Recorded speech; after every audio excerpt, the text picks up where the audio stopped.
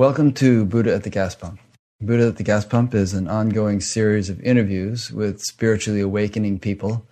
I've done nearly 500 of them now, and if this is new to you and you'd like to check out previous ones, please go to batgap.com, B-A-T-G-A-P, and look under the past interviews menu where you'll see all the previous ones archived in various ways.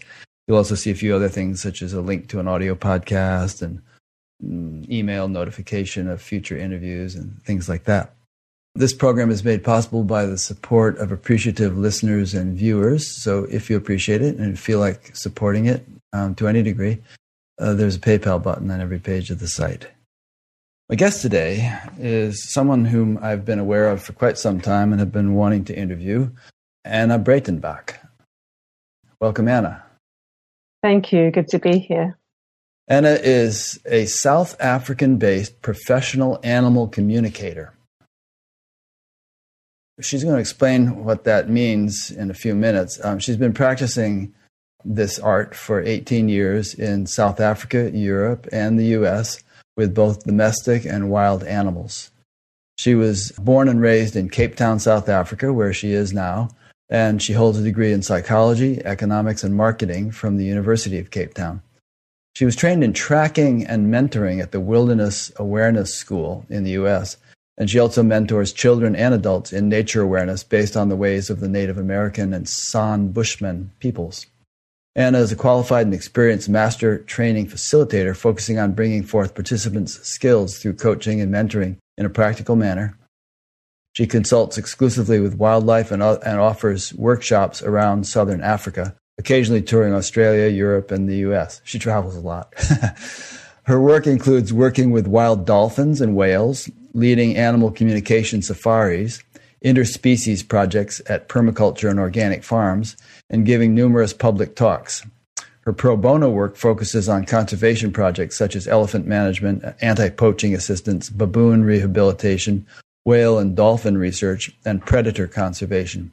She's also the subject of the feature documentary movie, The Animal Communicator, on interspecies communication. And incidentally, I'll link to, there have been some lovely documentaries and videos of Anna's work posted on YouTube, and I'll link to several of those on her page on batgap.com. I highly recommend that you watch those, since she may not be communicating with any animals during this interview other than me, but it's beautiful to watch her do her work.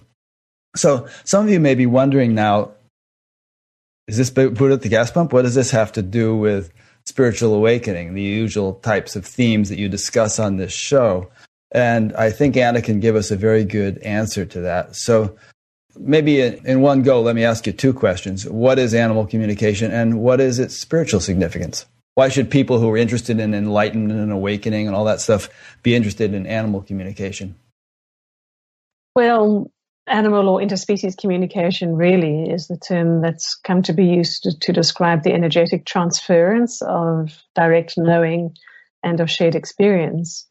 And usually the setup is that happens between two beings who are focused on each other and connecting in a state of empathy to be able to understand and really deeply understand each other. Another way to describe it using more technical language would be telepathic communication, which has been well described and in fact researched between humans since the 1880s in both the UK and the US. And in more recent decades, the scientist Rupert Sheldrake proved telepathy between animals and humans, specifically people and their dogs. And his experiments and his books about it and the various things available online to watch as well are to do with that. The title of his study was Dogs Who Know When Their Owners Are Coming Home. Rupert was on the show a couple months ago. We talked about that a little bit. Brilliant. So with all of that empirical experiment design, it's been proved beyond statistical probability or guesswork alone that, of course, telepathy does happen between different beings. So that's what interspecies communication is. It's a deliberate and a focused, literally a communication. And it is two-way, I must emphasize. Some people think this is a form of psychometry or doing a psychic reading or a channeling. And I'm certainly not a medium in that way at all. It really is alive, clear, and present two-way communication between myself and the animal in question. Not that it's limited to just animals. And as much as I might be feeling a question or conveying a question or desired behavior to the animal, so too they can ask us questions also. So perhaps later we can discuss more about the seeming mechanics of it. But to answer the second part of your question about what on earth this has to do with awakening, I have found that the animals and the natural world at large to have been my greatest spiritual teacher. And this is even in the context of sitting for over 10 years with the Sangha and all sorts of other forays in the spiritual realm, broadly speaking. And if what can be regarded as spiritual qualities across any discipline include states of being like presence and awareness and absolute acceptance of what is, then the non-human animals have got that. As the sentient beings that they are, which can be defined as self-aware, which they are, they have these qualities readily available to them in their shining, ever-present authenticity. And this is why it has a lot to do with awakening to self, or at least a clearing out of ego stuff and things that are nothing to do with the present moment or the collective good for that matter. And so we non-humans, when we connect with we humans, when we connect with the non-humans, we pick up on almost a feeling of that limbic resonance. We get to bathe in their states of being. And that can't but affect us. It certainly does affect us in all sorts of positive ways. And another way or reason that this has a lot to do with awakening is it really is about us remembering our native states. This is about us humans remembering our original wiring, how our brains and how the intelligence of our heart, more importantly, were once in our conscious awareness deeply wired to the collective, to all the beings in our immediate environment, the very particles of soil under our feet, the spider and her web, the leaf on every tree, the root under the ground, or the deer species in the distance. And as we again remember, through communication, through connection, as we again remember, we literally again become members of the greater collective. And we learn more and more about those unified states of shared awareness, and we experience ourselves less and less as separate from the web of life. I remember hearing a story, it might have been a Sufi story, about someone who got enlightened or awakened by sitting and watching a cat watching a mouse hole. and just sort of tuning into the sort of presence and alertness of the cat. He kind of been trained with it, and it triggered his awakening. Absolutely. It is that presence and awareness, infinite, and the non-humans to show up as fully themselves, to each and every moment. Most of us get to experience that briefly through living with pets, perhaps. Just think of any dog with the wagging tail and the aliveness in the moment. Most of us get to experience it through animals. We get reminded of our own nature and of non-separation. Yes. Incidentally, I want to remind those who are watching live that if you have a question for Anna, you can post it on the form on the upcoming interviews page on batgap.com. Down at the bottom of that page, there's a form through which you can post a question. What Sangha have you been sitting with for 10 years? Advaita Vedanta. Under whose auspices or tutelage or whatever? Oh, there's an unteacher here in South Africa who was with Ramana Maharshi in the old days. Wow. Yeah. And that is, the path of non-duality, which I discovered about 10 years after I've been doing the interspecies communication. And it really, really resonated with me because this work and this passion and this joy, that is what I'm up to in this lifetime. It's been an ongoing and remains an ongoing inner work. I have to do the inner tracking to keep on watching where my belief systems are getting in the way of the truth of the other, where my very paradigms are getting in the way. This form of communication is nothing at all to do with knowledge about a certain species, which could lend us to project onto any individual member of that species some beliefs or generalizations. And that's not appropriate at all. We're dealing with a sentient being after sentient being after sentient being when we're dealing with individuals. And so it behooves me to constantly be looking at who I am in that equation. Because if I'm to know the truth and the real thoughts, feelings, what's moving for that other, I need to be a clean slate and as neutral as possible on the inside. And this is why this form of interspecies connection is not really about learning any fancy technique or, having a magic wand waved or having one's 27th strand of DNA activated. It's nothing unnatural like that. It really is about clearing out the baggage and continue clearing out. Well, if we were all to have reached that state, we wouldn't even be having this call, none of us. So it's not about having achieved that. But it is about the inner awareness, again, the inner tracking, so that I can notice when even my desire for a wished-for answer from the animal is getting in the way of me perhaps clearly hearing their answer. Imagine if I'm saying to one of my cats, do you want to move house with me and come live in a new location? Yeah, I would love that answer for them to be a yes. I would love that. I'm personally vested in that outcome.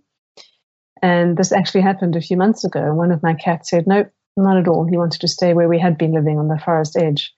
And for me to hear that no, I had to get beyond my own inner yes and my emotional investment in that. And it wasn't that I didn't have my wishes as an attached human being. It was that I could sit still enough, long enough to subtly pick up on his feeling of no, existing through the filter of my yes that was in the field for me. One of the things I found most fascinating about the videos I watched on YouTube of you doing your work is the expression on your face while you're doing it. You just settled into this really innocent, clear, settled state, which is really evident on your face. And then the communication takes place. That was as fascinating as whatever content you were coming up with in the communication. And I mention that because of what you just said, that you have to be totally clear and centered and balanced and without any kind of static in order to do this.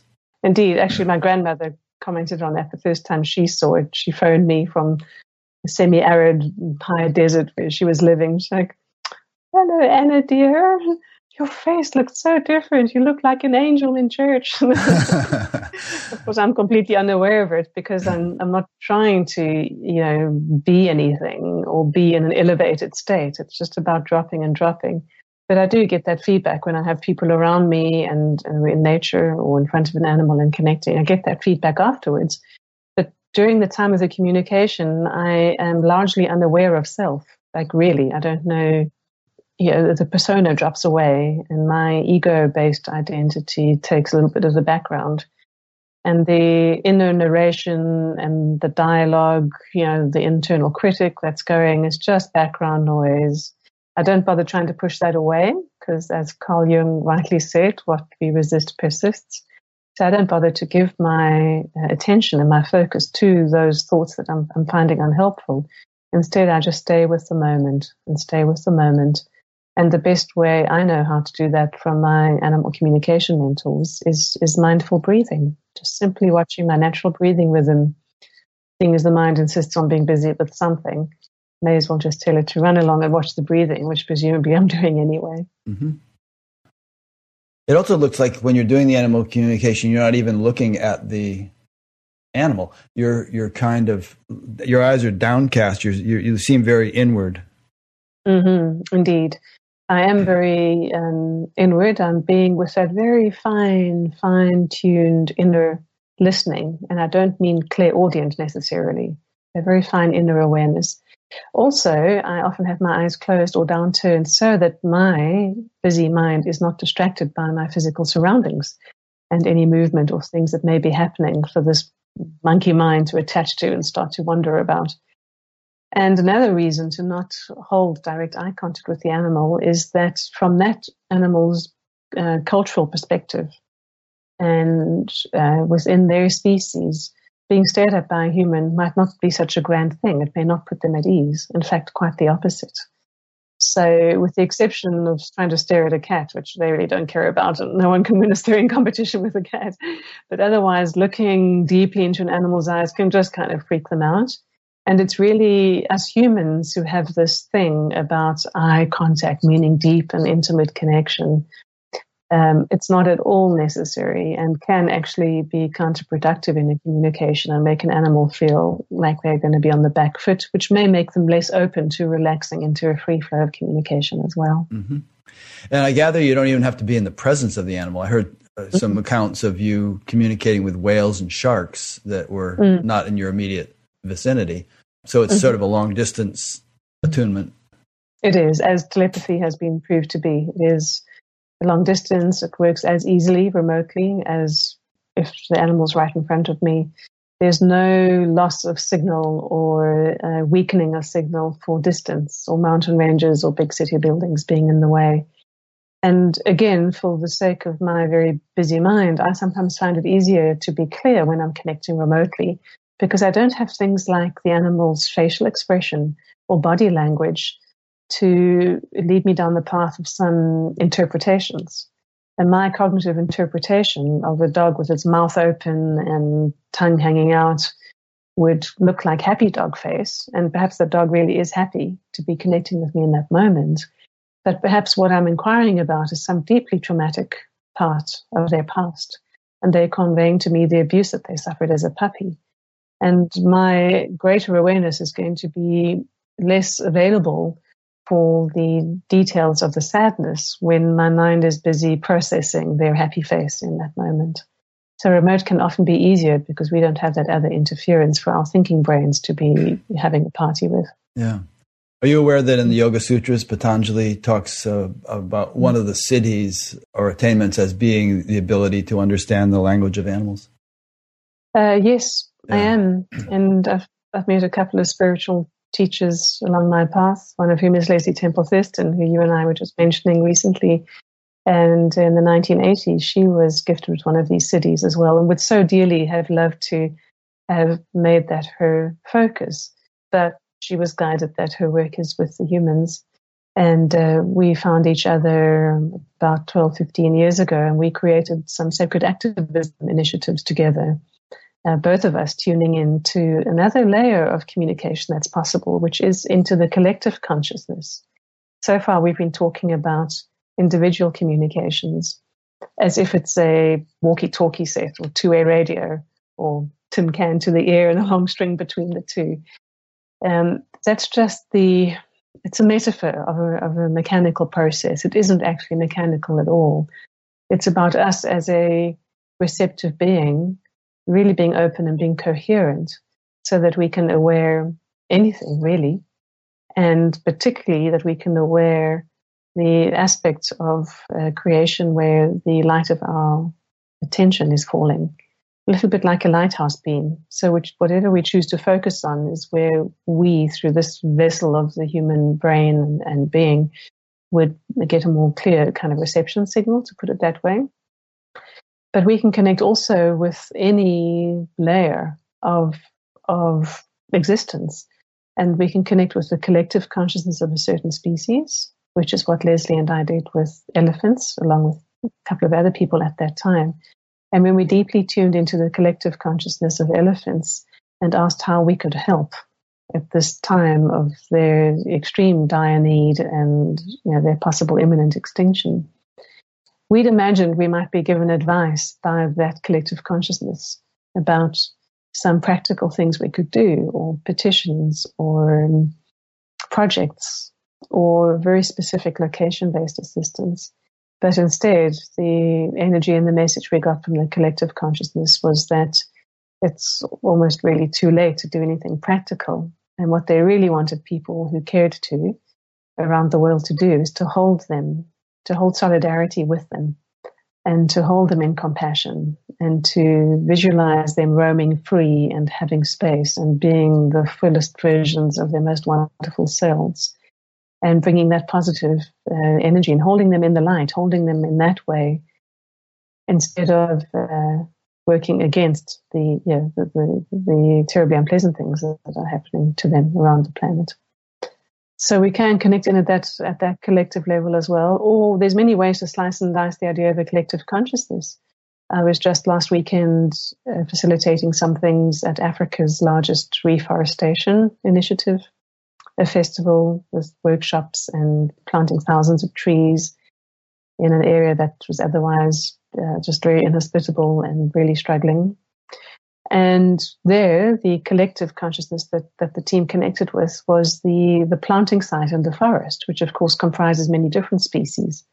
And that forest and the planting site too have a very specific collective personality.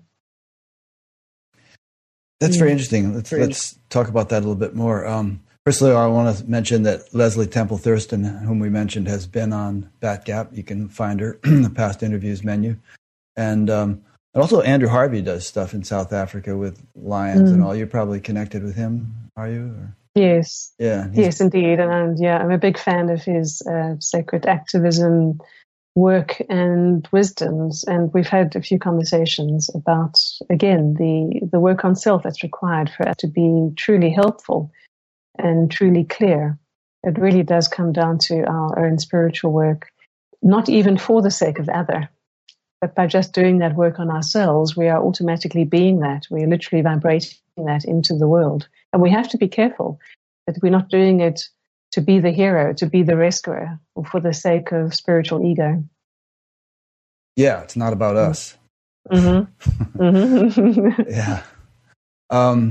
But this notion of collective consciousness, I think, is very interesting, and I think it's something that spiritually inclined people would want to understand more clearly, and probably most of them do. But what you're saying, I believe, I'll let you say what you're saying, but just to get you started, that there are all sorts of different arrangements of collective consciousness. Rupert Sheldrake was talking about it in his interview in terms of morphogenetic fields, and that even different species would each have their own field. And as well as geographic locations would have fields, like a city or a nation or the whole world has a collective consciousness, and these can be influenced reciprocally by us. We can have an influence on them, and the ambient field has an influence on us. So I want you to elaborate on that a little bit. Yes, another very eloquent scholar who speaks about this and writes about it is Greg Braden. And so he's looked at the quantum physics and the very ancient principles and practices in a number of the Eastern wisdom traditions. And of course, this influence on the collective and the influence of the collective on us is absolutely provable. In fact, there's a formula for it even. So, in all those experiments, those large group meditations in the mid-1970s outside Chicago and other cities were proof of this. So fantastic. Fantastic. So it literally takes square root of 1% of the population to cause a real 3D result in the experience of the rest of the population. And that's all just numbers and, either interesting or not. But what it is that, let's think of it this way, even ourselves as a seemingly individual human, we have several roles that we play in our life. We're a child, perhaps we're a sibling, we're a niece, we're a nephew, maybe we're a parent. We're a colleague, we're a student, we're a teacher, we're a friend. And these are several roles that we have embraced within our sort of biological unit. Our skin bags going around acting out these different roles and these different expressions of our truth. It's not a mask that we're putting on. It's just a role that we genuinely arise to in the constellation of things, constellation of our lives. And we are part of the constellation of the biome, whether that's on the real micro level, close to home. We are related to that spider in the garden who knows us and recognizes our energy field. We are related to that bird who migrates and comes to visit once a year. We are related to the clouds that go by. We are in a constellation. And even as we play out our different roles, so we too could be said to be part of different collectives. We're part of our family collective. We're part of our workspace collective. And it's not like a pie that only has a finite number of slices that are possible. This whole way of looking at it is really simply the human mind's attempt to try to grapple with the enormity of life itself. And we forget that we're not separate. We forget that we are holographically a representation of that life, not as a symbolic act, but as a very real energetic fact. We are vibrating with that same pulse that is vibrating through everything. And as we can bring some self-regulation perhaps to how we're vibrating, so too those ripples are going to go out in concentric circles from the pebble of us that is dropped into the pond of life. And those concentric rings will go out into infinity, vibrating through and affecting everything that they touch. And any other perceptive being in the universe is able to perceive and know who we're being. So us humans are able to again connect with those ways of knowing ourselves. As we walk into a field where some horses are grazing, we are literally giving off the electromagnetic signals of various of our roles. We might be thinking about our work week.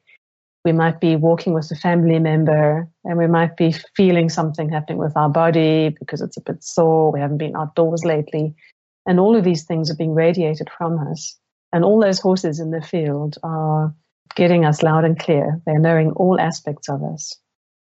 Haven't you noticed it's impossible to fake it with an animal? We can't pretend to, for example, be not afraid of them if we really are. We can't pretend to be kind if we actually have ulterior motives when the dog gets to us and we're going to give them a spanking. So who we are being is being broadcast. And it's for us humans to be able to receive the broadcast of all of life around us again when we so choose.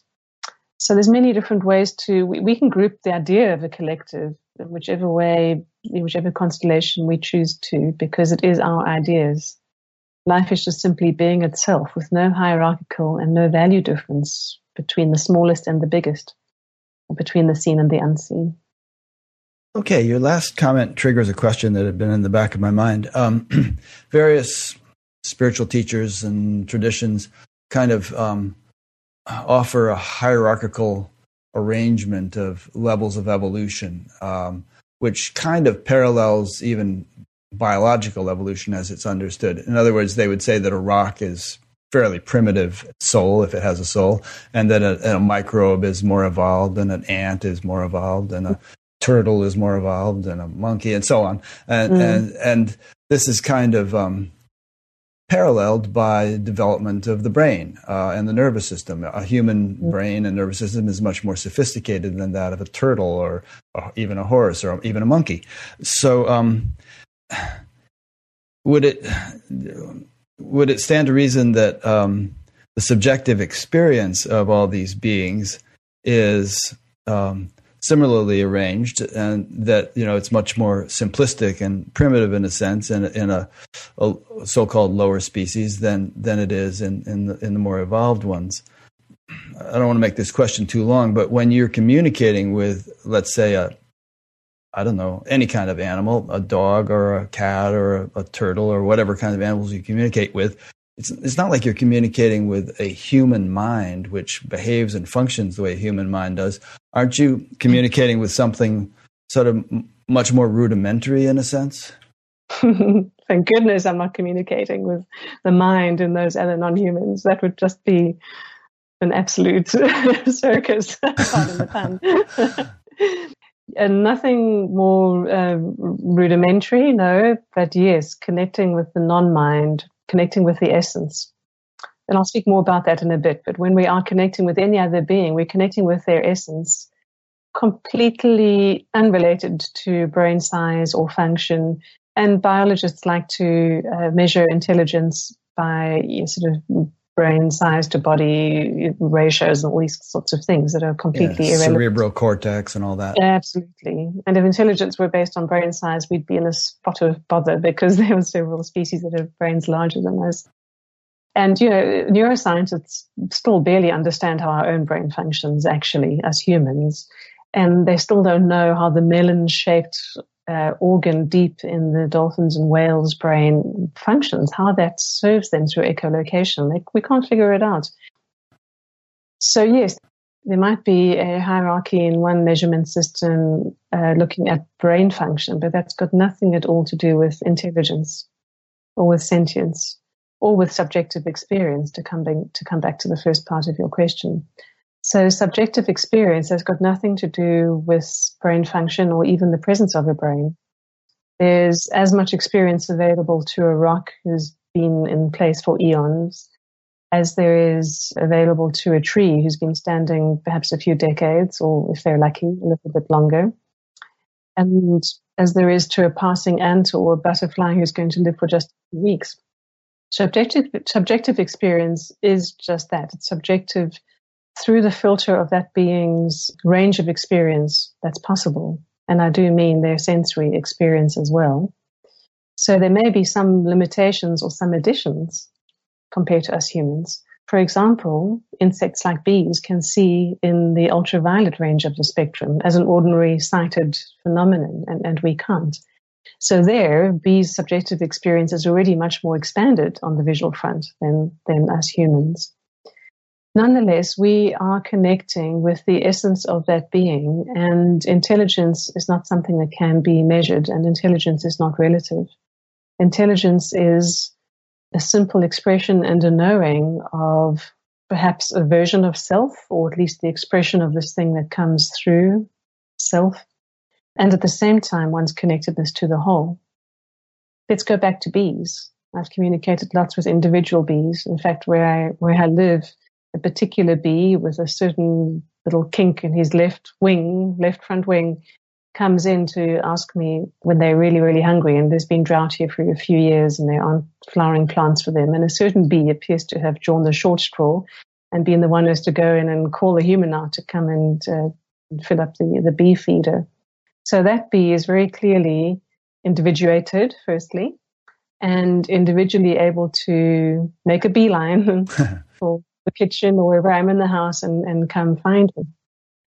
But at the same time, this bee is very present of the bee collective consciousness. And bees, could be 50,000 or more bees in any hive, they as individuals are very aware that what they're doing through their roles in their community is for the greater good of the hive. And so if we were to warn one individual bee that they're going to be killed or, God forbid, sprayed with the insect repellent if they stay inside the house, that bee is probably not going to care too much about that. They don't have a selfish desire to stay alive as long as possible, because what they're doing with their life that day and in that moment is doing what they're doing for the collective good, and they are on purpose. So let's ask again ourselves the question of intelligence. Imagine if we humans were doing what we are doing as individual units going around our days for the greater good, for the collective good of even humankind. That might be deemed quite a high state of intelligence. And I see that much more in the insects than I do in humans nowadays. One last thing to say about this is that when we are connecting with the essence of the other, it's actually our essence that's connecting with them as well. So I happen to have to use my brain to get focused and all those sorts of things and watch my breathing and become calm and essentially try to dehumanize myself in that moment so that my humanness can fall away and not interrupt things and not interrupt my ability to be with the other and be with the moment.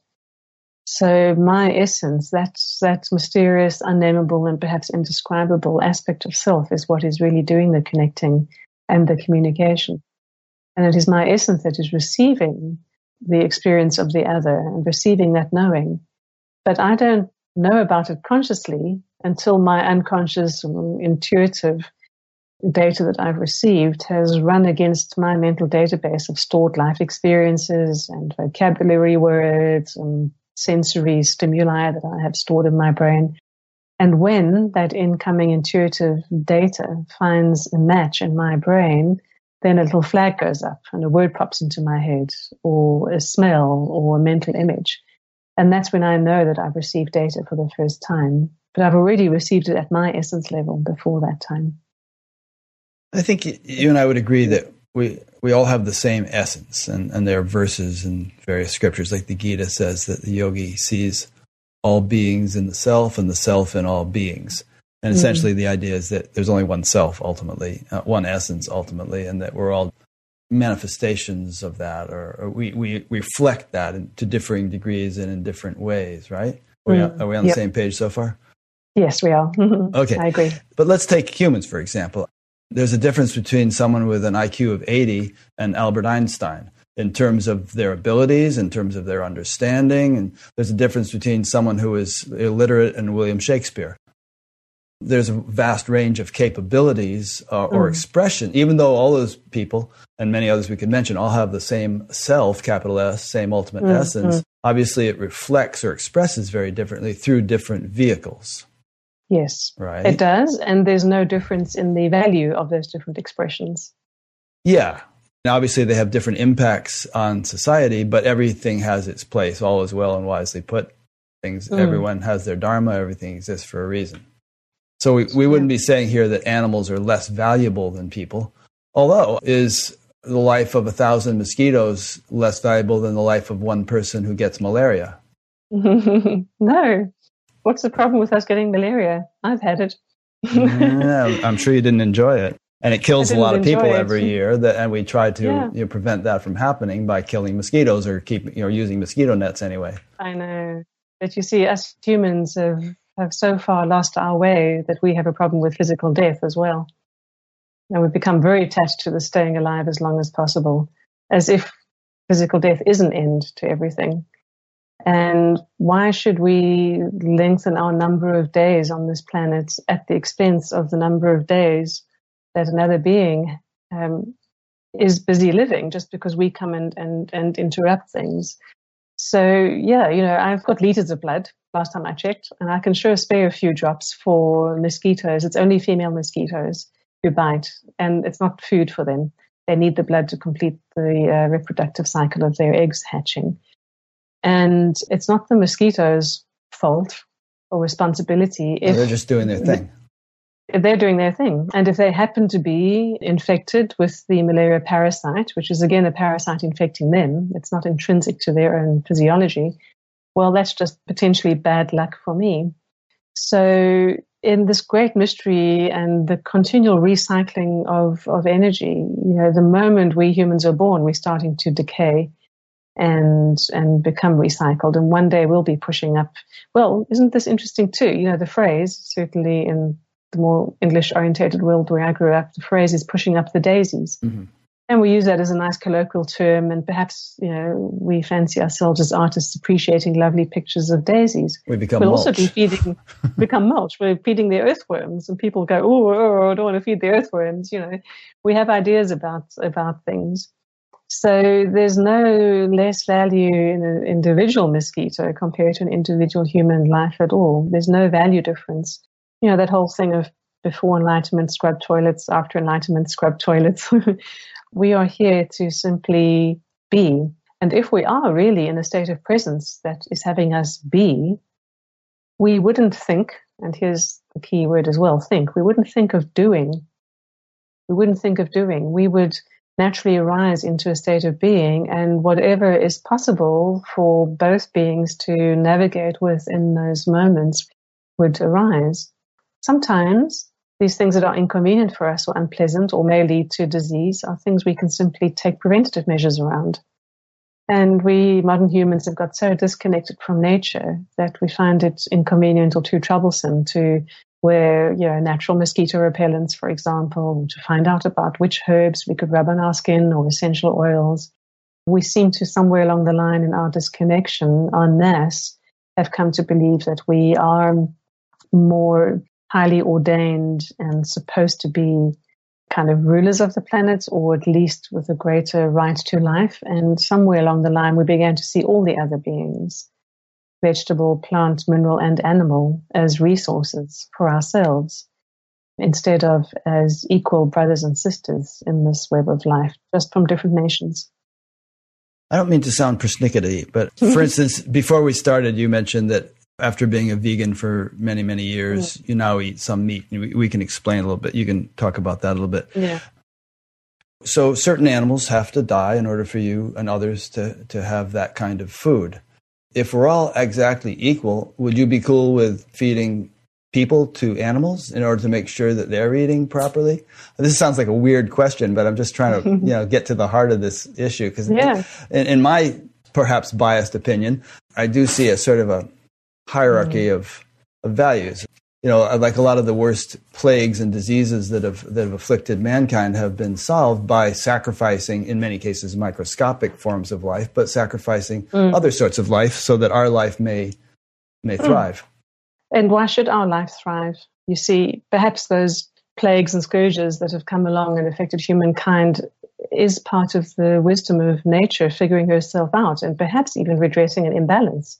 When human population or impact in a certain environment has got way out of balance and is significantly detrimental to the collective good, these scourges, these plagues, these times of famine are all part of a rebalancing act in the greater good. And it's not only some animals that physically stop living their biological lives so that we humans may eat, myself included, it's also plants. You see, in my experience through direct interspecies communication, I've come to learn, really through direct experience, that there's no difference in consciousness between a member of a plant species or an animal species. And this is where I reached a kind of a crisis of conscience, because I had been vegetarian first and then vegan for a number of years.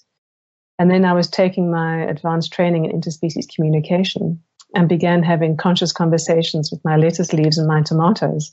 And thought, oh no, what am I to do now? And I'm certainly nowhere, seeking or attaining anything that resembles a level of awakening that allows me to be breatharian. And I'm amazed at those people who can, but I'm definitely not there. And so, as we're walking every day, we're squishing insects under our feet. As we are favoring plant foods, we are ignoring the sentience and the beautiful wisdom and intelligence of those plant species. And I've had some chats with some plants who've grown in the agricultural fields that are covering the planet and deforesting the very lungs of our earth. And those plants are having a dastardly, very unpleasant time in their experience of existence. Pesticides, unnatural growing environments, being grown in straight rows that are so unkind to them and their families. They don't have a sense of community. They're taking the brunt and the full frontal force of the elements coming at them when they're grown in unnatural configurations. So the world is very full of pretty unhappy plants as well as animals. And I could certainly never support agriculture as it stands in the commercial sense. And personally, I never support factory farming either, because of the quality of life of the plants and the animals while they are embodied. And in the great recycling that this earth is, all plants, all animals, including ourselves, do just feed back into the system. Yeah. Apropos of this point, one time I was in a lecture with Maharishi Mahesh Yogi, and he said, if you have to eat somebody, eat lesser evolved life. So he kind of bought into that sort of Hindu paradigm of there being levels of evolution, of species. I guess maybe his implication was that nature has less invested in a lettuce leaf than it does in a cow or something. Yes. And there are different paradigms too. Again, different belief systems that have hierarchical structures, and that just hasn't been my experience in connecting with plants as well. And interspecies communication is quite literally that. It's happening out there the whole time between different species.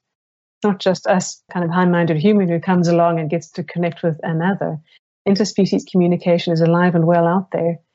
I remember once noticing a bunch of bees around a single solitary sunflower that was on the edge of a field. And unknowingly at the time, I was projecting, and the question I asked the sunflower, I connected with the sunflower, is like, aren't the bees bothering you? Because to my mind, if I'd imagined myself with that many bees incoming, clearly I was feeling a bit like that would bother me, and I had inadvertently created that projection even in the asking of my question. He probably loved it. A better way. Probably loved it, did love it. The answer came back from the sunflower. So hard to put words to these things, but the energy of it that my brain could best give words to was that the bees kiss me with their awareness. Nice. And what a beautiful dance of mutual being they are in that moment. They were probably pollinating the sunflower or taking its pollen elsewhere or something. Exactly. Again, the greater good. Yeah.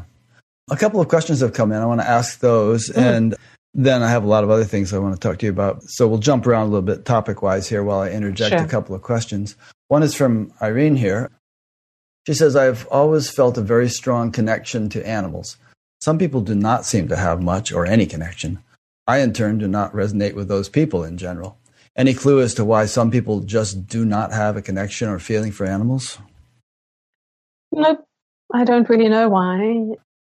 Yeah, I have animals and nature is one way in which we can open ourselves to the collective and also to our own animal bodies, to become more embodied in our own practices and our own awareness. I don't know why some are or some aren't. There are many different spiritual traditions. There are many different ways for a human to become more conscious. So I don't have an answer for that, sorry. Maybe it's a faculty that some people haven't developed very well. Like some people have a really good ear for music. We all have ears, we can hear, but some people just tune into that. They enliven that ability. Yeah. And here's one from Nike or Nick Holm from Heartbeads Sport, South Africa. He wants to know, I wanted to know if perhaps you have any experience with regards to sacrificial animals. Here in South Africa, in the ancient Sangoma traditional healer tradition, it is stated that the animal divined for sacrifice has given its consent. This is done by appearing in the apprentice's dreams or being chosen in other ways. It is very similar the old ways of Native Americans, where a special bond existed between them and the animals whose lives they took. Yes, in the shamanic cultures here, if a person is going to be called, get the calling sickness, or just be called to Tswasa or become a Sangoma, as shaman, they will receive in their dreams an animal more than once, and the animal will have certain physical features that are identifiable, and it's the person's job to then go and find that particular animal, to comb the countryside. And these are long-distance travels very often. And they will know when they find that one, not only by how it looks, but also because of the resonance with that one. And some small backyard farmers or people who keep their own livestock have this very similar experience when they are looking to actually have to eat some animal flesh. So they might be growing some vegetables and raising some animals. And Derek Jensen, by the way, describes this very well in his book, which title I can't remember right now, but I'll think of it. So Derek Jensen is a fantastic environmental activist and a very eloquent writer on behalf of the earth. And he speaks about having had this major epiphany where he would walk out into the yard and essentially ask a duck or a chicken who might be ready, if it was right time for all concerned, to volunteer itself for the chopping block. And if it was the right time, invariably one duck or one chicken would come forward and follow him into the barn and peacefully lie down, no restraining needed, and look him in the eye as he brought down the chopping knife. So this kind of conscious relating and this conscious giving of life is something that is well known to the indigenous people. It's something that's absolutely available to all of us. And if only we could be that conscious with our eating of our plant and animal beings and fellows, that would be just absolutely fantastic. I looked them up just now, and there's one book, The Myth of Human Supremacy. Is that the one you were thinking of? Nope. There's another one called Endgame, another one called A Language Older Than... That's one, A Language Older Than Words. I see. Yes, A Language Older Than Words is his rather skeptical and reluctant discovery of interspecies communication and getting direct impulses from even the forests and the ecosystems that he was fighting for. And he began to realize that in his fighting for Earth rights, he was actually being violent. And that whole sort of angry activist thing, which, as Andrew Harvey explains, just really isn't going to work in outcome and nor along the way as a process either. It's just sort of infusing a lot of anger into the environment. Yeah. And while we're on the topic of such things, may I also recommend David Abram, Abram, who has written beautiful, beautiful books, The Spell of the Sensuous and Becoming Animal. And he's really deeply in touch with the relational space that is available all around us, even with seeming inanimate things like the walls of our own home. He's had some interesting encounters with traditional shamans from around the world, with mosquitoes and with his own house that he lived in. So all of life around us is very aware and in this constant dynamic relating with us. We just are so distracted most of the time we don't notice. Interesting. Yeah, I mean, people who are into Advaita and all would say, oh, yes, it's all one, non-duality. And so you look at the wall and you see yourself and so on. But I guess we're taking this a step further and saying that not only in its sort of ultimate nature is the wall, ourself, but in some little bit more manifest forms, there's a certain sentience to everything. Yes. Yeah, there absolutely is. And that rises and falls like the waves of the tides itself in terms of the dynamic interchange. The interchange rises and falls. And the simple act of noticing something that you're walking past is an energetic connection. It's laying down a gossamer thin thread of connection between the two of you. Noticing something is a version of acknowledgement. Your awareness has gone there. And if we just add a little more of an intentional greeting from our heart space or just an inner bow, something along those lines, it's amazing how nature responds to us and relaxes in our presence. Quantum mechanics would probably have something to say about that in terms of the attention influencing the observed. Yeah. The observer influencing the observed. And if you think about it, I mean, a rock, a wall, these apparently inanimate, insentient things, if you look at them microscopically, there's this amazing dance of intelligence going on, just that we don't even fully understand, but this marvel of forces or laws of nature doing their thing, maintaining the structure of the thing, and tremendous dynamism in something that appears inert and non-dynamic. There really, really is. And this is also at the root of the whole debate around intelligence and my view that there is no difference or no hierarchy, is that any expression of anything that appears to be form is, of course, not really solid. It's, just how densely packed together are the energy particles, for want of a better term. But any expression of anything, any ant or elephant, any cougar or moth, any human or cat, is just a temporary holding pattern of molecules. And so we are all intrinsically made of the same stuff. We really are, which is not stuff. So, of course, there's going to be a common language and a commonality and a beautiful coherence that's possible. We're just differently arranged holding patterns, that's all. Yeah. Brother, sun, sister, moon.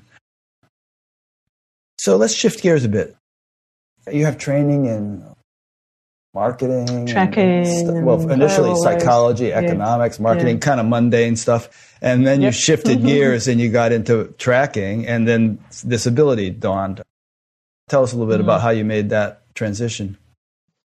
Slowly and painfully. I had a very ordinary, mundane and suburban upbringing. So just to be clear as well, I didn't run around the plains of Africa riding lions or, we never went camping, went on safari or anything at all.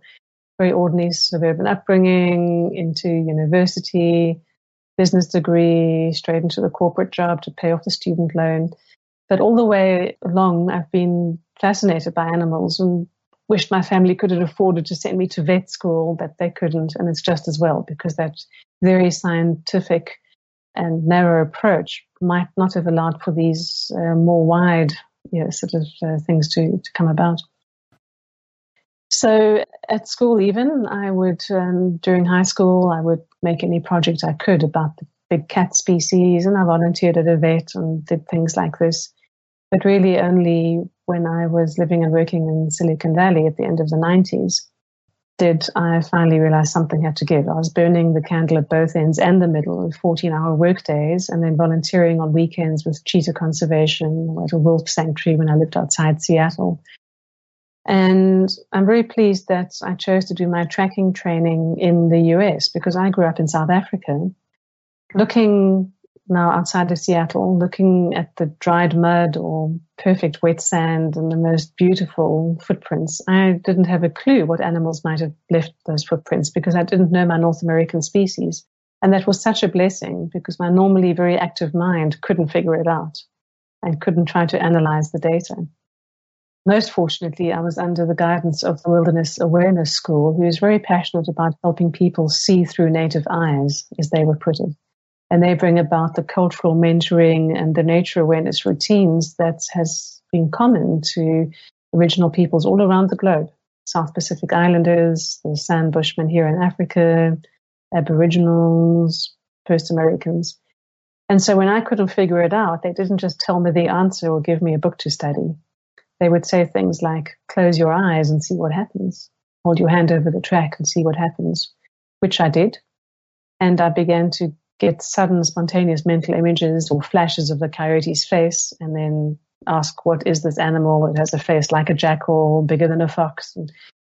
And they'd say, oh yeah, well done, that is coyote's tracks. I'm like, what's a coyote? So I had that empirical proof again and again when I wasn't looking for it. And I realized either I was completely losing my mind or hallucinating. But when it began to happen so often that I couldn't discount it by lucky guesses anymore, I researched this field and discovered telepathic interspecies communication. And I used my vacation days from my corporate job to study with the Assisi International Animal Institute and the most beautiful mentor, Dr. Jerry Ryan, who herself is a psychologist also. And she and her institute combined the Buddhist teachings of compassion and respect for all life with the new physics as it was at the time, and also with the fundamentals that St. Francis of Assisi was all about. We really took this multidisciplinary approach to exploring what is this phenomenon. But still, it took me 3 years between knowing I really wanted to and in fact just had to get out of corporate and actually doing it. All the fear about changing fields completely, particularly when I was qualified for a certain track that I was on. And eventually the call of the wild just got so strong that I just had to answer. And I was on a work-based visa in the US. So with leaving my corporate job and my IT career, I left the US as well and came back to South Africa in 2002. I have the animals to thank for this, really. It was those times sitting with the captive cheetahs I was working with. It was those times spent on the sandbank on a Saturday morning on the side of a river, mulling over tracks. It was those times sleeping under the stars and being present to the beautiful soundscape. It was those that deeply informed my subconscious and unconscious. And those moved me more than the very stimulating mental days at work. But what really moved me was this call back to nature. And little did I know at the time it would help me come back to my own nature, which is true for all of us, our own innate nature as human animals, as deeply connected beings and as intuitive beings. Let's have you tell a couple of stories. I'm going to strongly recommend that people watching this watch some of your YouTube videos, and I will link to them, as I said in the beginning. But there are two that jumped out at me, and you can either talk about these or talk about other ones that you'd rather talk about. One was the story of the Diablo, the jaguar, who was renamed Spirit, and the other was the story of Coco the parrot. I feel like telling those just so people have a more vivid sense of what actually takes place during animal communication and what its utility is. The keepers at an animal park had a black leopard who had come from a European zoo, and he'd recently moved to be in their custody and was snarling and angry. And one night when they were checking on him, he'd actually propelled himself through 2 layers of electric fence that were switched on, just punched a hole in the fences, flattened the 6'4" keeper and bit through his arm, which put the fellow in ICU for a while. Very clearly the leopard could have killed him if he'd wanted to, but he went back through the open fence. And they were wondering what to do with this animal. They were caring and kind at that facility, and they would take tours around, no petting or no engagement with the animal at all, but even from a distance, he was obviously just very unhappy and wouldn't come out of his night shelter at all, which is a small concrete room the size of a typical small bathroom, really.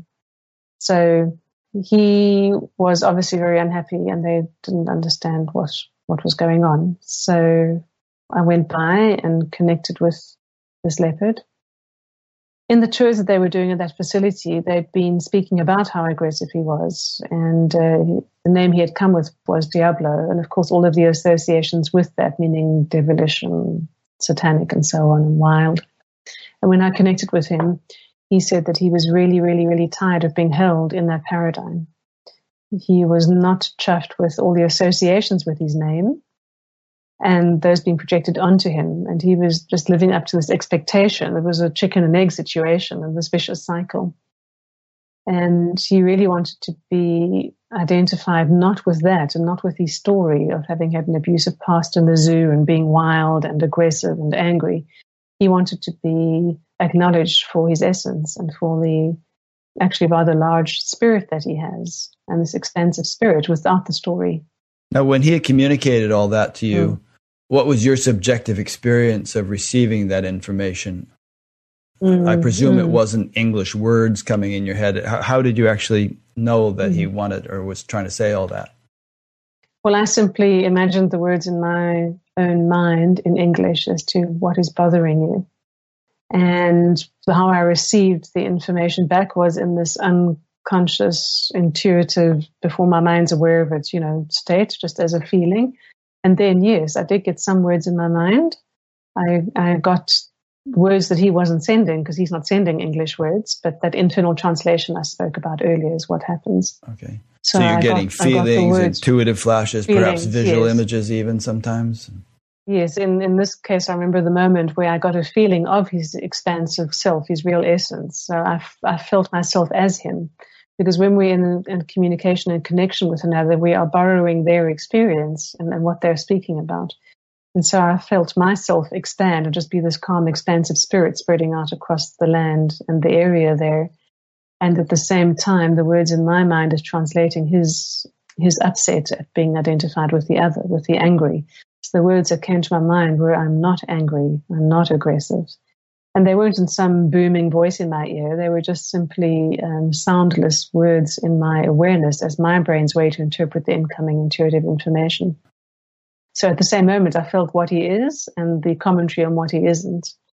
And then he also said he was very worried about two leopard cubs, two ordinarily colored leopard cubs who he had been with before, and they were youngsters, and he was worried for their well-being. And the reason and he asked me, do I know what's happened to them? Now, you might ask, why would he ask me when all other species are, connected all the time to everywhere? So what he had been perceiving remotely across distance was their distress, their immense distress. And he wanted to know what kind of human environment or zoo environment they were in, because he could sense their distress. And I didn't know, the keepers didn't know anything about him having been with cubs before. And it took a couple of weeks for the keepers to follow the trail, to follow the paper trail, and find out that the cubs who had been in the enclosure alongside him had gone to a zoo elsewhere. A thought just occurred to me. There's more to this story, but do panthers and other such animals use a form of telepathy to hunt? Like, do they telepathically know that there's a deer a mile away, and if I go in this direction, I will find it? Or do they just use sense of smell and all that? They predominantly use their physical senses, but they will also be picking up telepathically or intuitively on the quantum signature, the signature frequency of a deer moving through. And the prey animal will also be picking up telepathically on the fact that it's being stalked and being hunted. So let's take a group of deer standing in a meadow. They might suddenly all lift their heads. And that's because there is a large cat, let's say a mountain lion in the grass, that they can't see nor smell. Because you'll see what the deer are doing is immediately testing all directions with their senses, sniffing at the breeze this way and that, moving their ears around, swiveling their heads to look in all directions. If they had had any sensory proof of that predator, they'd all be looking or smelling in the same direction, but they're not.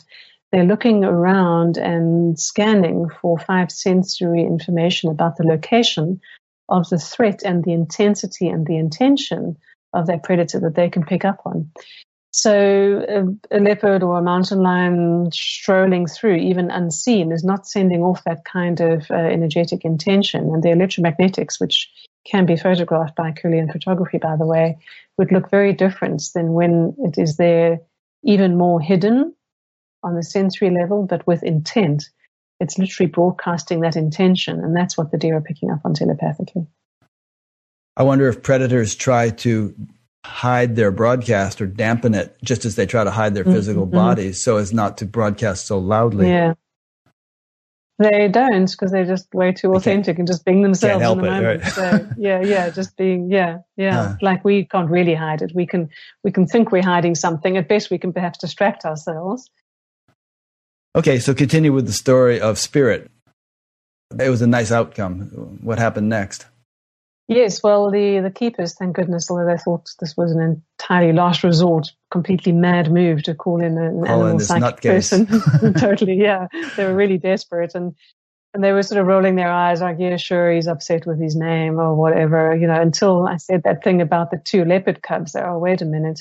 Because the wife of the keeper had remembered vaguely, I think from one of the photos, she'd remembered that there were 2 cubs next door to him months before this. So we left with the film crew, and that afternoon, the keeper, quietly when no one was watching and there was no members of the public around, he went outside Spirit's enclosure and outside the night shelter, a black cat in this dark night shelter. You could barely see him. And Jörg just quietly conveyed to him energetically and mentally, saying, look, I'm very sorry that we've been continuing to tell your bad and sad story and call you aggressive just because you've been behaving from a place of upset. I'm so sorry.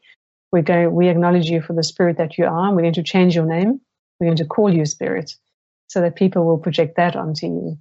And we want you to know we're never going to ask anything of you here.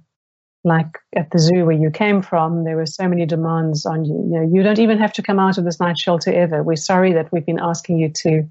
You can do exactly as you please. We will take care of you unconditionally. And because Jörg wasn't attached to him coming out of the night shelter, Spirit then did.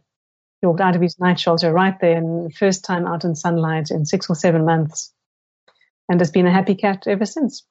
And there is more to the story that's not known in the public forum yet. But fast forward about 5 years, and Spirit and his other 54 big cat companions have all moved premises to a fantastic, very beautifully lush area where they can all hide out from being seen by humans if they want to. And a zoo elsewhere in South Africa was closing down and had 5-year-old leopard sisters they needed to get rid of. So they came to this sanctuary and they were put in an enclosure where Spirit could see them. Leopards are solitary cats and don't ever live together in the wild. And if you try and put 2 leopards together, they will fight to the death until one or both of them are dead. That's why they had a healthy distance between these 2 new leopards enclosure and Spirit's enclosure. But they noticed that they showed interest in each other and seemed quite friendly across distance. You can see where this is going, right? Right. So romance. You phoned me, asked me to communicate with all 3 because he felt that they should put them together. But all the vets and all the conservationists were saying, no ways, you're going to have dead leopards strewn about the place. And all 3 leopards said, hello, we are friends from back then. We're the ones. And so very bravely, the keepers and the managers went against the advice of all the scientists, and they did put them in the same enclosure where they've been living together happily ever after. Good. Have they had babies? Oh, no, not at all. No, it's highly unethical for any animal sanctuaries to be breeding and creating more captive animals. No, there's no breeding allowed at all. I see. So they must neuter or spay the animals. Either oral contraceptives or injectable contraceptives for the females, or vasectomies, neutering. Yeah, I see. And I presume, this is a dumb question, but I presume that having been raised in captivity, there's no way these animals could be released into the wild.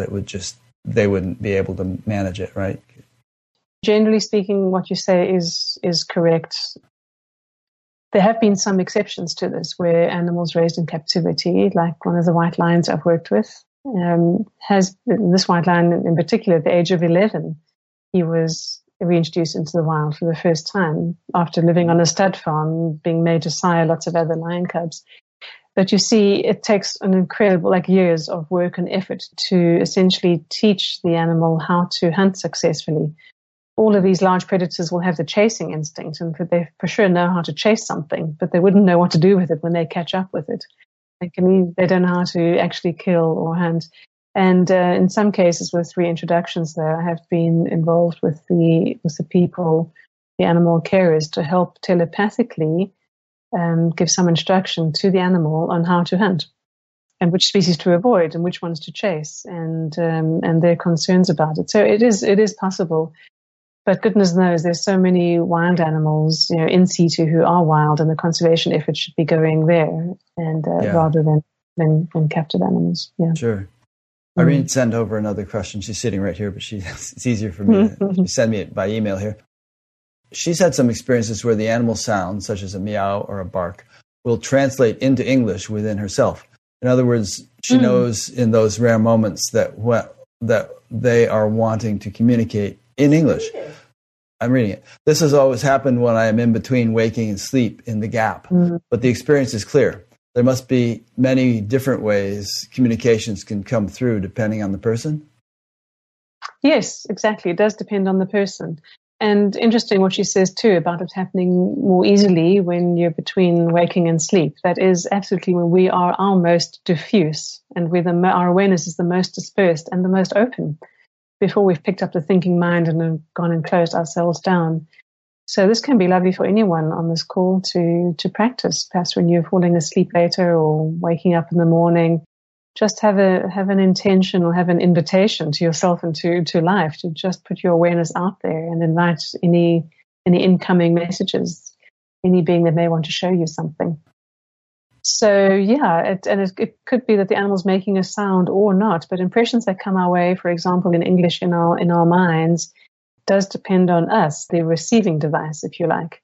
So if there were 3 people sitting in front of the same dog, and all silently, telepathically inquiring of the dog, what is your favorite toy? Person 1 might get the words green tennis ball just suddenly in their mind in English. Person 2 might get the mental image of a green tennis ball hanging in front of them, in their mind's eye. And the third person might get that dreadful smell of a really wet, damp, filled with spit, chewed up, old tennis ball smell. And all 3 ways would be equally valid ways to receive the information. And that does depend on the person. Some people are more cognitive and more wordy and more analytical. They may get words. Some people are more kinesthetic and tactile. They might get physical sensations or feelings or smells. And some people are more visual. Artists would get mental images much, much more often. And typically it happens in a range of ways. We as the human receiver should never worry about or try to determine which way we're receiving information, because we're actually receiving it in its pure raw quantum form, and the internal translation is what is making it come about as one of those other internal senses for ourselves. We don't have any say over that, and if we try to direct that, we're taking our attention there instead of more of our awareness being open to actually receiving. In the notes you sent us, you suggested that one of the things we might discuss is what the non-humans are feeling about the current status of human-caused destruction. And a question came in related to this from Parthena in Sebastian, Florida. She asks, I feel that we humans are an invasive species and are not the best stewards of the planet. Kind of understatement. The only thing I feel good about at this point is that nature will survive us and that the earth will recover from our being here. What could nature, as a collective, possibly think, in quotes, about their being free from our existence? It's a very, very good question. I'm quite sure they would be delighted to be free of our existence, not as a concept and not as a future projection, but all the nature kingdoms are very acutely aware that their experienced difficulties in their daily lives is because of human influence, whether that's on the large scale, like the climate chaos we're experiencing, or the plastics that are just infusing the oceans, even at the microplastic level, or whether it's at a very local influence level, like the way you're spraying pesticides on the vegetables outside your back door. So all of nature is very aware that the troubles they're experiencing is because of human influence. And to my absolute astonishment, they haven't just risen up in some kind of Orwellian, animal farm mass movement against us. There's several species who could really harm us if they wanted to. Certainly the larger ones here in Africa, the elephants could just go on a trampling rampage. But the level of forgiveness that is emanating from the natural world is quite astounding. You see, they know behind what we're doing, they know that we've really lost our way. And the consequences for them are dire. But they also know the consequences for ourselves are dire also. And they appear to have an incredible level of compassion for how lost we are. And then again, what I said earlier on, there's also this quality of acceptance with things the way they are. And there's different kinds of acceptance, right? There's that passive, be a doormat, kind of resigned kind of acceptance. And that's not the kind I'm talking about. I'm talking about that much more expanded state of surrender as a spiritual quality of acceptance. They have that. They have a trust in the process. And for sure, individually and even collectively, they would really wish, and are often asking me, in my communications, asking me to try to help things be different, for things to be changed, for the humans to behave differently, for something to be changed about the human actions. And again, my answer to them is just, that the humans don't agree.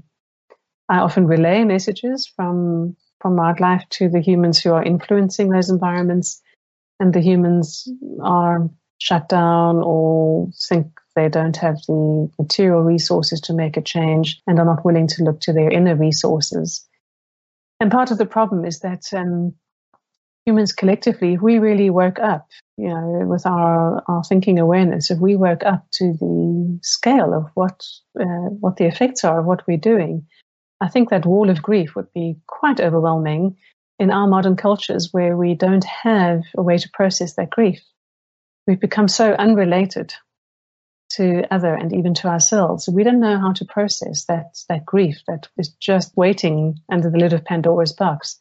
And if we acknowledge that's a message from one particular environment, or from that one shark that is washed up, and gaffed, or that one pesticide-filled, insect in the field, if we were to deeply acknowledge and feel and hear and know that that is real, it would call into question our entire paradigm of modern living, and we would be present to the effects. And most people just can't go there. It's just better to keep the blinkers on. And the non-humans allow us that latitude. They allow us to remain blind and unseen. I don't know if they have much choice. And, obviously our paradigm needs shifting, and I don't know quite what it's going to take to shift it. It seems like we don't change until we're utterly forced to. I mean, there's obviously just taking the whole climate change thing. Some people see it coming, and others get money from the oil companies to vote in favor of doing nothing about it. So there's a sort of a blindness or a stubbornness, as the Titanic heads towards the iceberg. There is, and the unraveling and the falling apart of systems, whether those be conceptual, economic, or infrastructural, is what's happening. And that's already been happening for the non-humans. We have unraveled their migration routes. The forests in the Pacific Northwest have dried up of the last mountain caribou. We are causing so many extinctions. Life as they know it, both in quantity and in location and in quality, has been unraveling for a long time. So it's inevitable that we too are going to fall prey to that phenomenon. We're not above it. And in the unraveling, and energy is recycled, energy cannot be created or destroyed. So there's such opportunity for new paradigms to come about, but it's not going to be through technology or through our thinking minds. It's going to be through different aspects of our being that are going to have to come forward and stand in front of our thinking minds and our rational approaches. Are you optimistic, pessimistic? Do you feel like we're doomed, or do you feel like some people feel, for instance, that there's some sort of spiritual renaissance taking place in the world, and all these people are getting interested in spirituality and having spiritual awakenings and so on, and that somehow is going to percolate up in terms of changes in social structures and economic policies and environmental, concerns and all that kind of thing. I tend to think that way myself, but I don't know for sure. It's just it's a comforting thought. It is a comforting thought, and change is incremental, which implies it's still operating within the same construct. There's change which is incremental, and it's still dealing with adjusting the current known world and working with criteria that are already known. So I'm neither optimistic nor pessimistic, because I don't tend to take a future view on this. Things are just happening as they're happening. I tend to think of myself as realistic, which I suppose anyone in their subjective view would say about themselves. But I think, we're way beyond the tipping point, for sure. We really are. A near-term extinction is upon us of our own species as well. Personally, I don't have a problem with that. And I do also deeply know that a co-created solution is more than possible. It's there. It's already available. But that would take us humans playing our part in the co-part of that, just really, and co-created with other species, with the river systems, with the wisdom of the mountains, and with any other unseen forces that may be at play that we don't even know about currently. So I absolutely know that this is possible. And whether or not that happens is just sheer conjecture. I do know about the level of forgiveness and tolerance that the non-humans display towards us. And I know about critical mass, and there are some changes happening, but I think it's too late on the numbers and on the predictions and extrapolations level for there to be a change within the paradigms we currently know. But what absolutely is possible is a whole new paradigm. If we can again awaken to the wisdom of our heart and our greater being and our essence, who knows what amazingly creative solutions can be found. And I'm very, very delighted at that prospect, whether it comes to pass or not. Yeah, I'm sure everyone understands the word paradigm, just kind of the framework of our thinking. The scientific paradigm, for instance, is and sometimes you hear the term materialistic paradigm, the notion that the world is fundamentally material and that there is no sort of spirit, and that when the body dies, that's the end of you, and that kind of thing. It's a way of thinking. And in science, over and over again, over the several centuries that science has existed, paradigms have been upended by new information or anomalies, as they're called, that conflict with the existing paradigm and eventually shake it to the point where it has to crumble and the new one takes its place. Anyway, that's a summation of that word.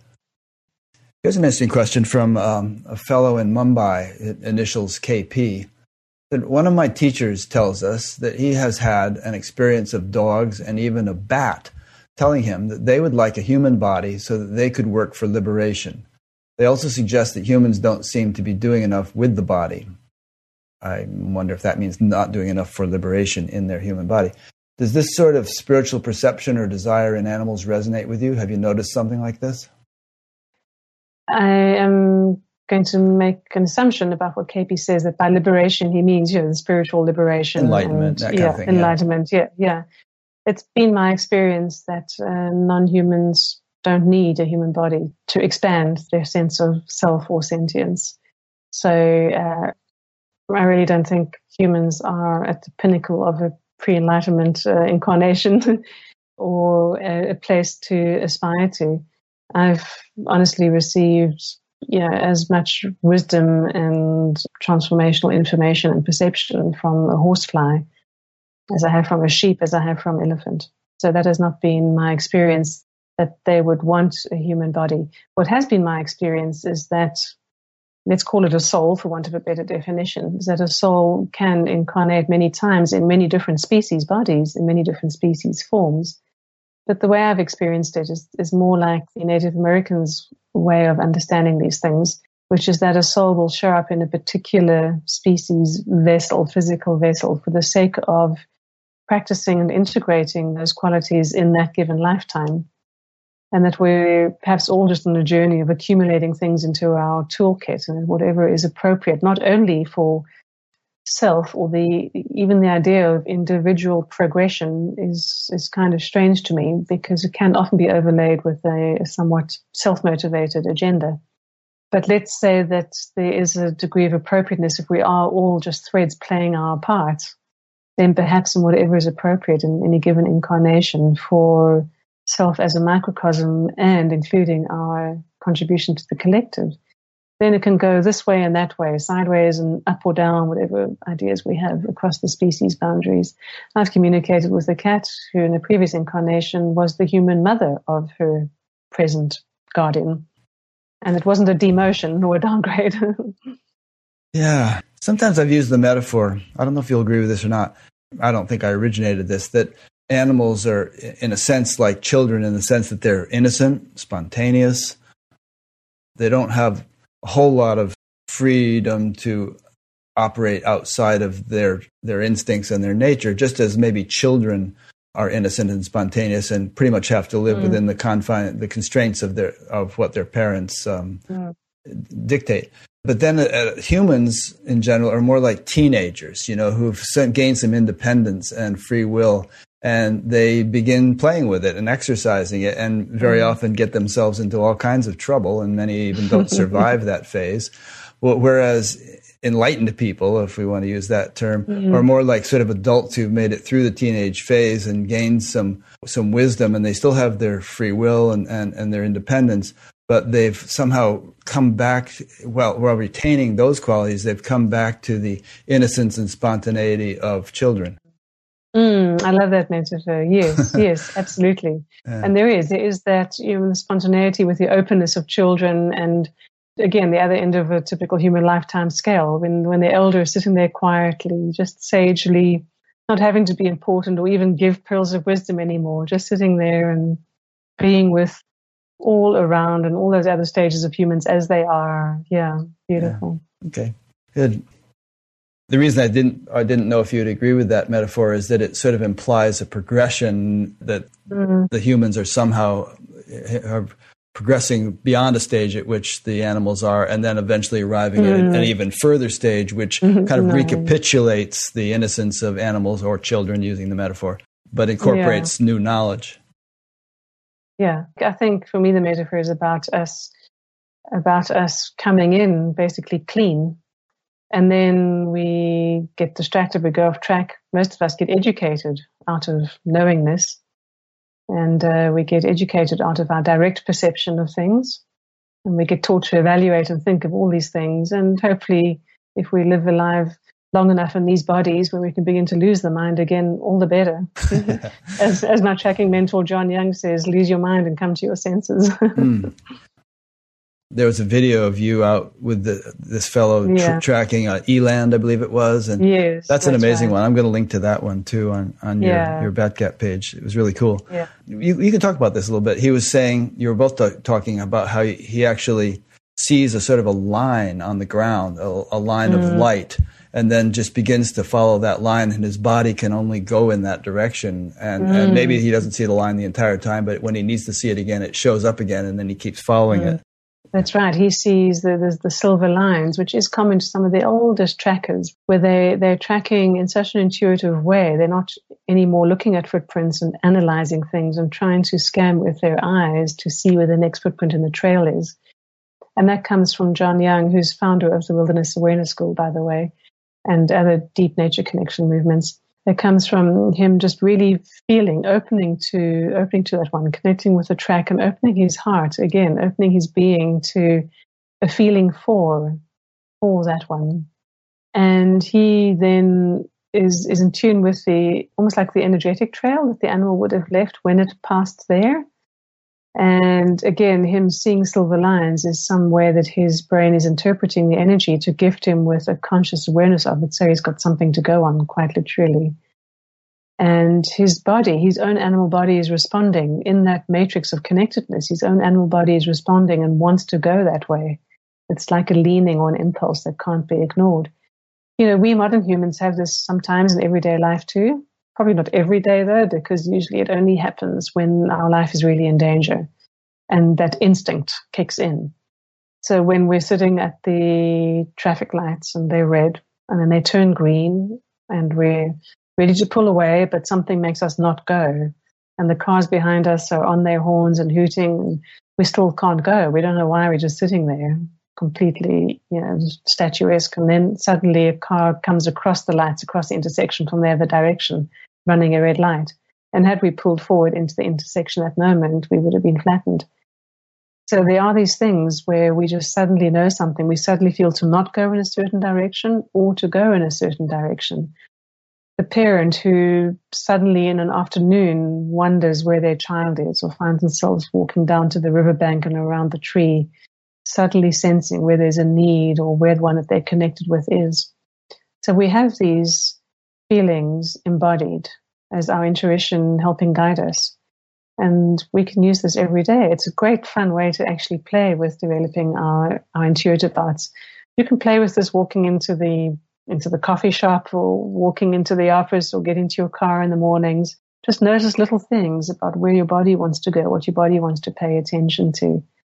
Close your eyes when you walk into that restaurant or that deli or that coffee shop. Close your eyes as you enter and let yourself notice which way your body wants to go, having asked for where there's an empty seat. And open your eyes, you might find that you're heading for the only empty table in the place. It's meant to be fun. This is childlike. This is us at our innocent, unprogrammed best. So play with it. Sometimes I like to cross-reference interviews, and I interviewed a fellow last October named Ishtar, whose name is also Thomas Howell, and he had that very experience that you just said about the traffic light. Mm-hmm. He was maybe 10 or 11 years old or something, and he just had this he had all kinds of intuitive experiences all his life, but he had this really strong feeling that his mother shouldn't go anyplace, and he begged her, don't go anyplace tomorrow. Mm-hmm. You absolutely have to stay home. And she was kind of ignoring. And then he broke his arm or something playing football, and she had to take him to the doctor.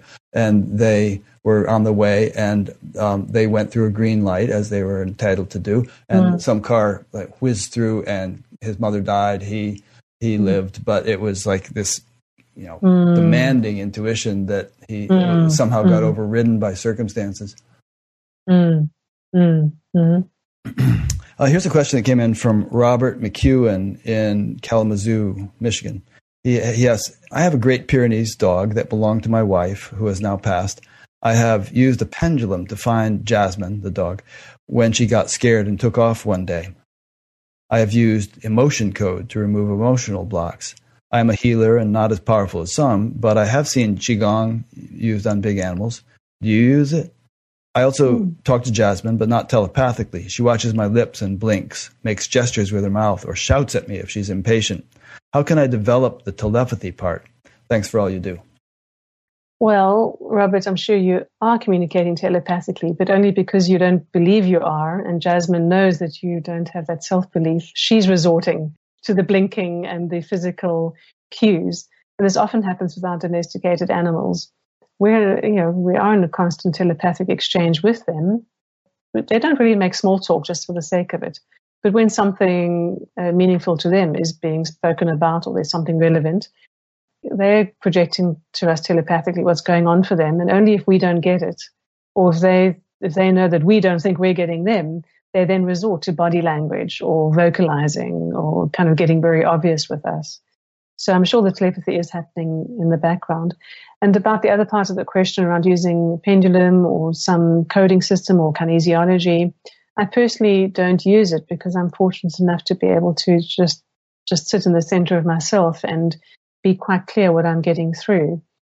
But if I have a very important question, like a real yes, no, literally life or death thing, like, is the right time to assist one of my own animals to leave her body, to euthanize her? It's pretty important that I get that one right, in the sense that I hear her choice correctly. And given that it's one of my own animal companions, I'm not going to be as clear or as centered because I'm emotionally involved. Then I might, if I'm feeling a doubt about is it yes or no, I might then use a pendulum myself, simply to allow my body to become another way to confirm the message. Without the pendulum or without the coding system, it would just be my conscious brain knowing my intuition.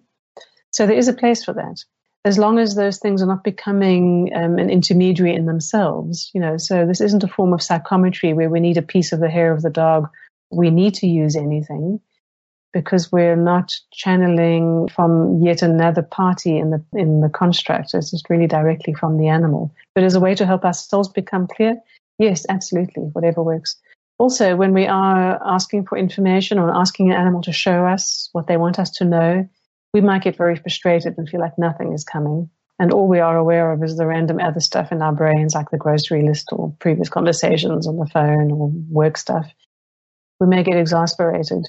It might be that several hours later, while you're washing the dishes or doing something fairly mindless, that a sense comes to your awareness about that previous question to the animal. And you shouldn't discard it if it comes through later. It doesn't mean that they, at that future moment, are communicating with you then. It means that it's just taken that long for your own inner awareness to clock what you received earlier during the intuitive communication. Okay, good answer. Here's one that came in. This is a follow-up question from someone named Jan in the UK. She said, thank you so much for all you're doing. I've been so moved by your work and today by your words. With Spirit the leopard were his new companions that he got to be with, those two females, I believe. Were they former companions of his? I guess she's alluding to the ones who were with him in that other zoo, the young cubs. She didn't quite understand that point, wanted it clarified. Yes. They were former companions about 5 or 6 years before when they were cubs and he was already adult. They had been in the adjoining enclosure. But the ones who came to live with him finally, yes. More recently, are those the very same two that he had been concerned? Those are the very same two. Oh, awesome. The very same two. I'm glad she asked because I didn't get that either. Yeah, the very same two. It took, again, a few months for the paper trail to be followed because at first the keeper said, no, these can't be the same two. We have to make out the check to, ABC. And then when the zoo got closed down and the paperwork was wrapped up and the trust was closed and all of that, when they came to actually make the payment, by then things had changed and they had to make the payment to the actual owners of the leopards, and they were told it's XYZ, which was the name of the original place. So and that's again, there's always in this, there's always some other greater mystery at play. Something had conspired to make them be reunited. This doesn't mean that we can go around selfishly wishing for things to happen or to see our deceased animals come back to us again, reincarnated to come live with us again, because we'd like that. That doesn't really carry a lot of weight in the universal wish list. It'd be nice to think that Spirit's concern about those two cats and his intention, concern for them, somehow orchestrated the reunion. Certainly those threads, those bonds of being would have been strengthened by his concern for them and the tuning in. That would have helped strengthen that rope of connection, which might have just been what got pulled upon to bring them back. Yeah. Another follow-up question. Don Tuttle from Winston-Salem, North Carolina is wondering, would you be able to tell the story of the wisdom you received from the horsefly that you mentioned? I can't remember. Sorry. All right. I had a feeling that would be asking a bit much to remember that. So many animals, so many conversations. I can't remember the details.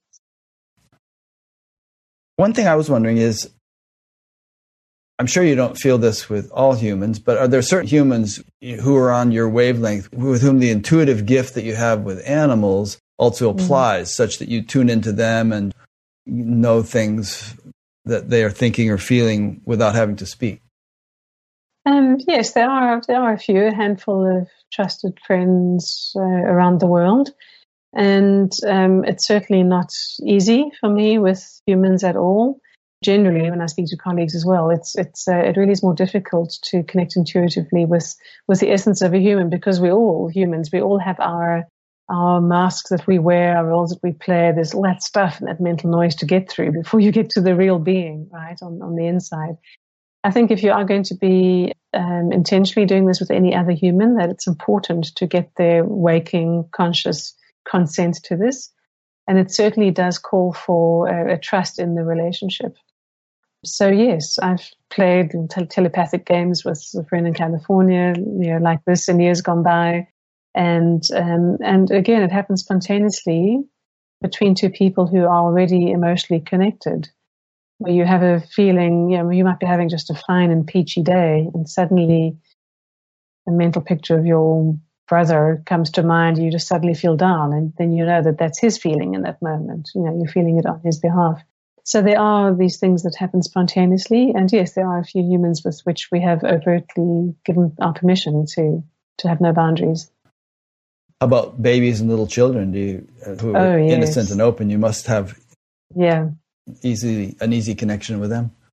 Absolutely, it's easy and seamless, and I can't walk through a shopping mall or through a parking lot without babies kind of craning their necks to stare or look or check it out. I don't know if parents must think I'm some kind of stalker or something, because the way the kids stare at me, it's kind of and that's because it is about that being on the same wavelength. The more just sort of open we are, the more others who are open recognize that. And it's just hanging out on the same wavelength. Quite literally, the origin of that expression, meaning good communication, is because on the quantum level, we're literally resonating at congruent frequencies. We're literally on the same wavelength.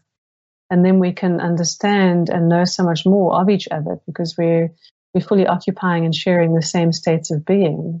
We're not at different frequencies. Yeah, I remember. So yes, with babies, it's very easy. I remember interviewing somebody years ago who was like in an airport or something, and like 50, 60 feet away, he saw somebody in baggage claim that just stood out couldn't hear much or anything or even see much about the person, but the guy just stood out. He said, this guy is some kind of master. So he walked, and he wasn't dressed unusually or anything, but he walked over and introduced himself. It turned out this guy was this spiritual teacher, with some, Right, great. Yeah. Right. Okay.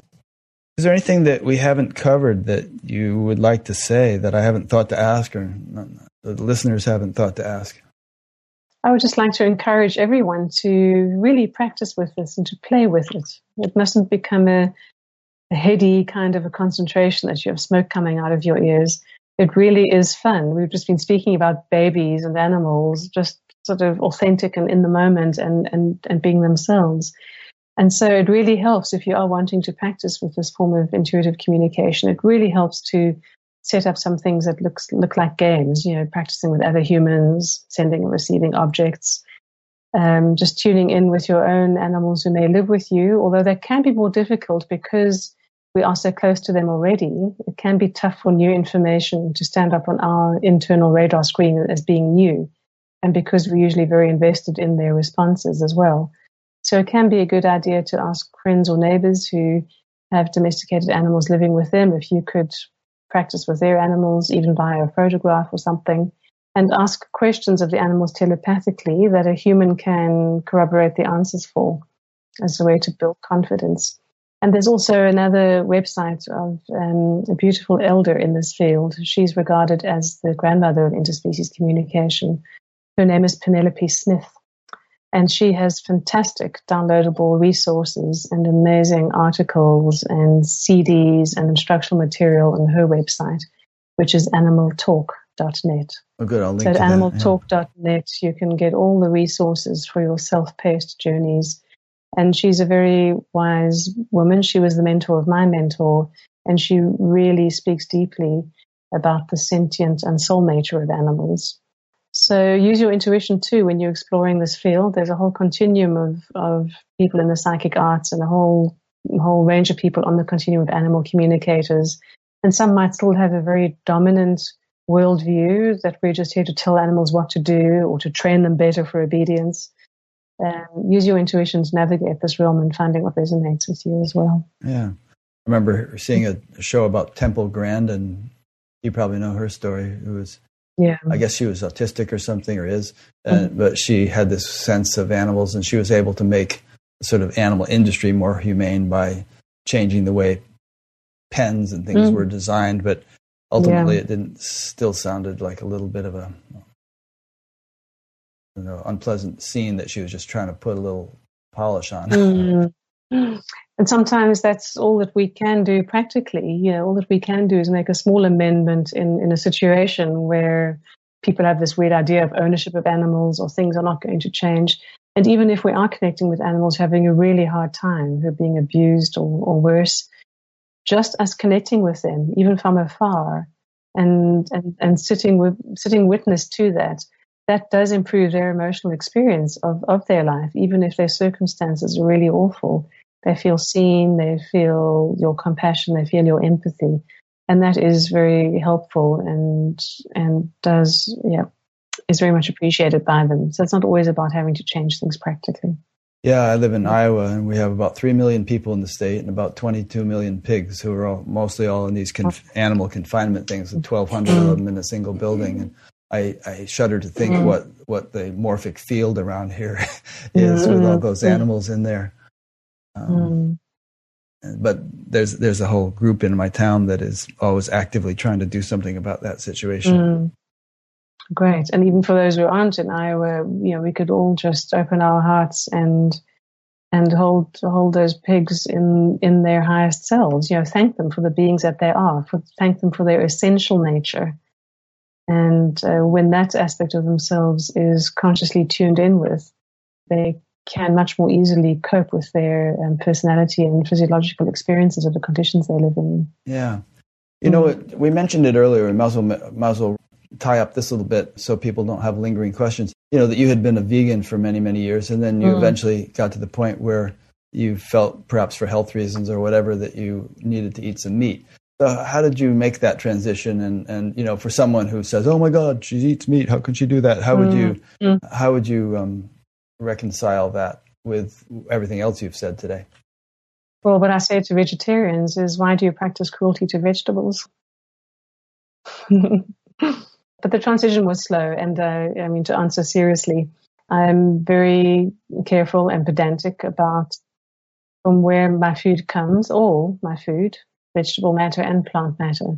So with vegetable matter, I only eat organic from local farmers where I know the vegetables have been well treated. They've been grown with kindness. They've been regarded with respect, and they've been gently harvested. And the same for the little bit of meat that I eat. I make sure that I have been to the places from where they come in the very rare cases of free range. Otherwise, it's literally wild caught. And even then, it is about the hunting practices. Is it more of the sacred hunt, or is it just that, just the very unkind? So it's up to each of us to make our own choices within the context of whatever our version of integrity looks like. All we can do is be the best that we can be for wherever we're at, and judge not ourselves or others. Also, to listen to our own animal bodies, really listen to our own animal bodies and what forms of sustenance do we need. So I look for vegetables and animals that have had a kind and loving life and an easy transition away from physical life, so that they may be recycled into the energy of all.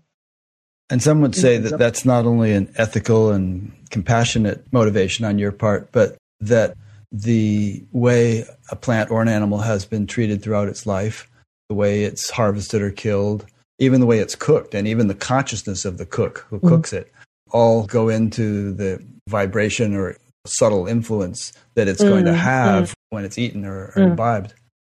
Exactly. Which will then form our influence our makeup and our whole our mentality, our consciousness. I think that just beautifully summarizes that it's really much less about the what we're eating or what we're doing. It's about the how. How are we being when we're busy with what in our lives? How are we being? Yeah. All right. Well, it's been wonderful talking to you. Really appreciate what you're doing. I find it very inspiring, as I think many people watching and many people who will watch do.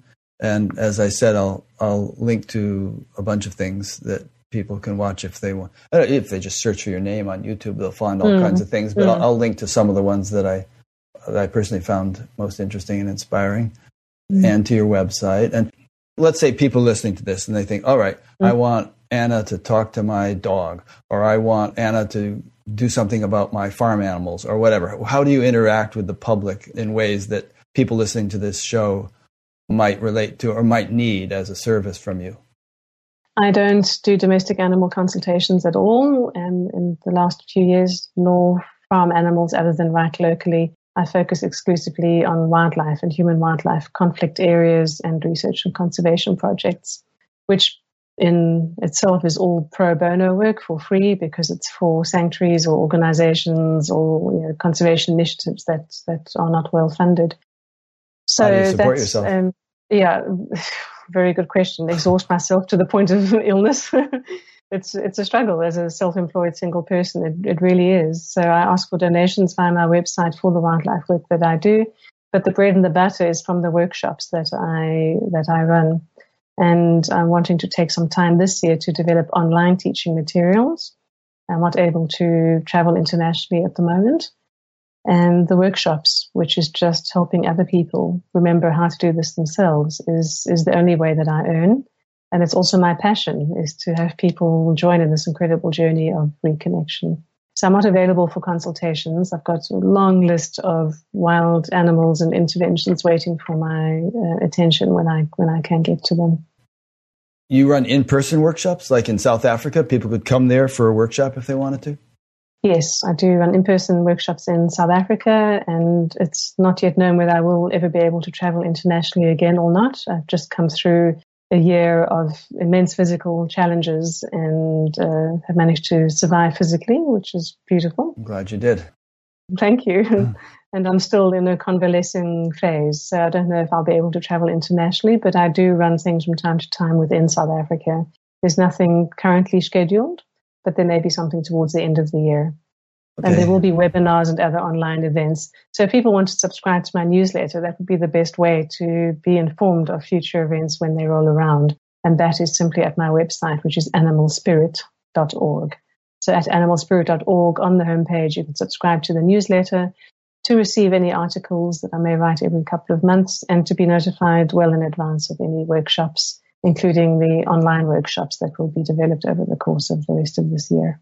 Okay. And if someone is driving their car while they're listening to this, you don't need to pull over and write that down. I'll put a link to that on Anna's page on badcap.com. Mm-hmm. All right. Well, thanks, Anna. And I'm glad you pulled through whatever physical challenge you've been through. That might be why I wasn't able to interview you last time I reached out. You might have been going through that. But hang in there and stay with us for a long time because, what you're doing is wonderful. We need you. Oh, well. It's worth just staying alive for the sheer embodied joy of it, really. It doesn't have to be for some big purpose at all. We're all here for being exactly who we're being in any moment, and all we ever really have is just this moment. Good. Well put. All right. Thanks to those who've been listening or watching. Next week, I'll be re-interviewing a fellow named Lincoln Gurgar, who's a very interesting young man. You might want to watch his first interview on Badcap before I do the second one, just so you'll kind of get up to speed on what he's all about. So we'll see you then. And thanks again, Anna. Thank you, Rick. Thanks, everybody. Yep. Bye. Bye.